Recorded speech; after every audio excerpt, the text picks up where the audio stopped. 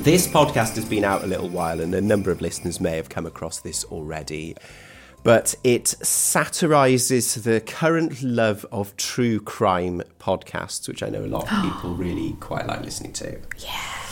And it comes from The Onion, who are an online newspaper, satirical, hilarious spoof newspaper in America. And so they are satirising this particular fashion. I've got two clips for us, so I'm just going to set the scene with a little clip from the beginning. What makes a murder perfect? What elevates a murder from a regular ho-hum killing to a crime so gruesome and compelling that it deserves its own podcast? Does a murder like that even exist? Is it somewhere out there, waiting to be found the next time I open a letter from a convict, or the next time I rest myself out of bed at 2 a.m. to check the Google alert I set for the word decapitated? Or is it just a fantasy, a wild goose chase that will end in nothing but run-of-the-mill kidnappings, dull acts of sexual bondage, or the same old mass murder suicides that say nothing about the fabric of America in the 21st century? Is it all just a beautiful dream? I'm David Pascal, and I've been asking myself these questions for years. For the first time, I finally have some answers.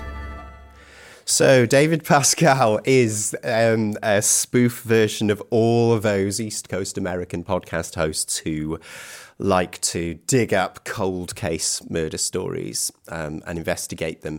He's, a thoroughly mediocre journalist. He's an absolute creep. He's got a massive sense of his own self-importance. He's desperate to win a Pulitzer Prize for a podcast about a murder that speaks about the fabric of America.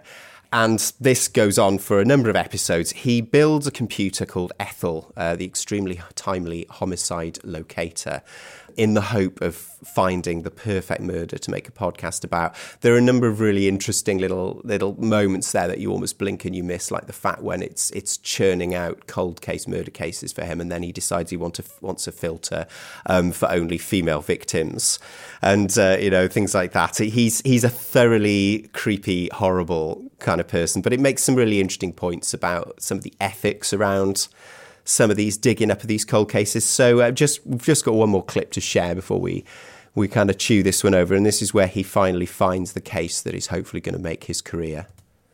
Finally, after years of searching for the perfect murder, a murder that's engrossing and mysterious, a murder that perfectly reflects our nation's current economic and social conditions, a murder that comments on the past and future of intersectional feminism, a murder in which a really hot white girl dies. Homicide 9924R, Haley Price.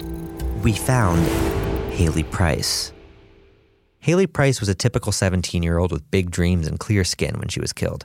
She was a high achiever, a debate champion, a prom queen, a doting girlfriend. But Haley also excelled at being murdered. One chilly Thursday morning in May, Haley was found on the floor of the local bottle cap factory that her father worked at. What's more, she was dead. Haley's case fulfilled every one of the requirements we had plugged into Ethel.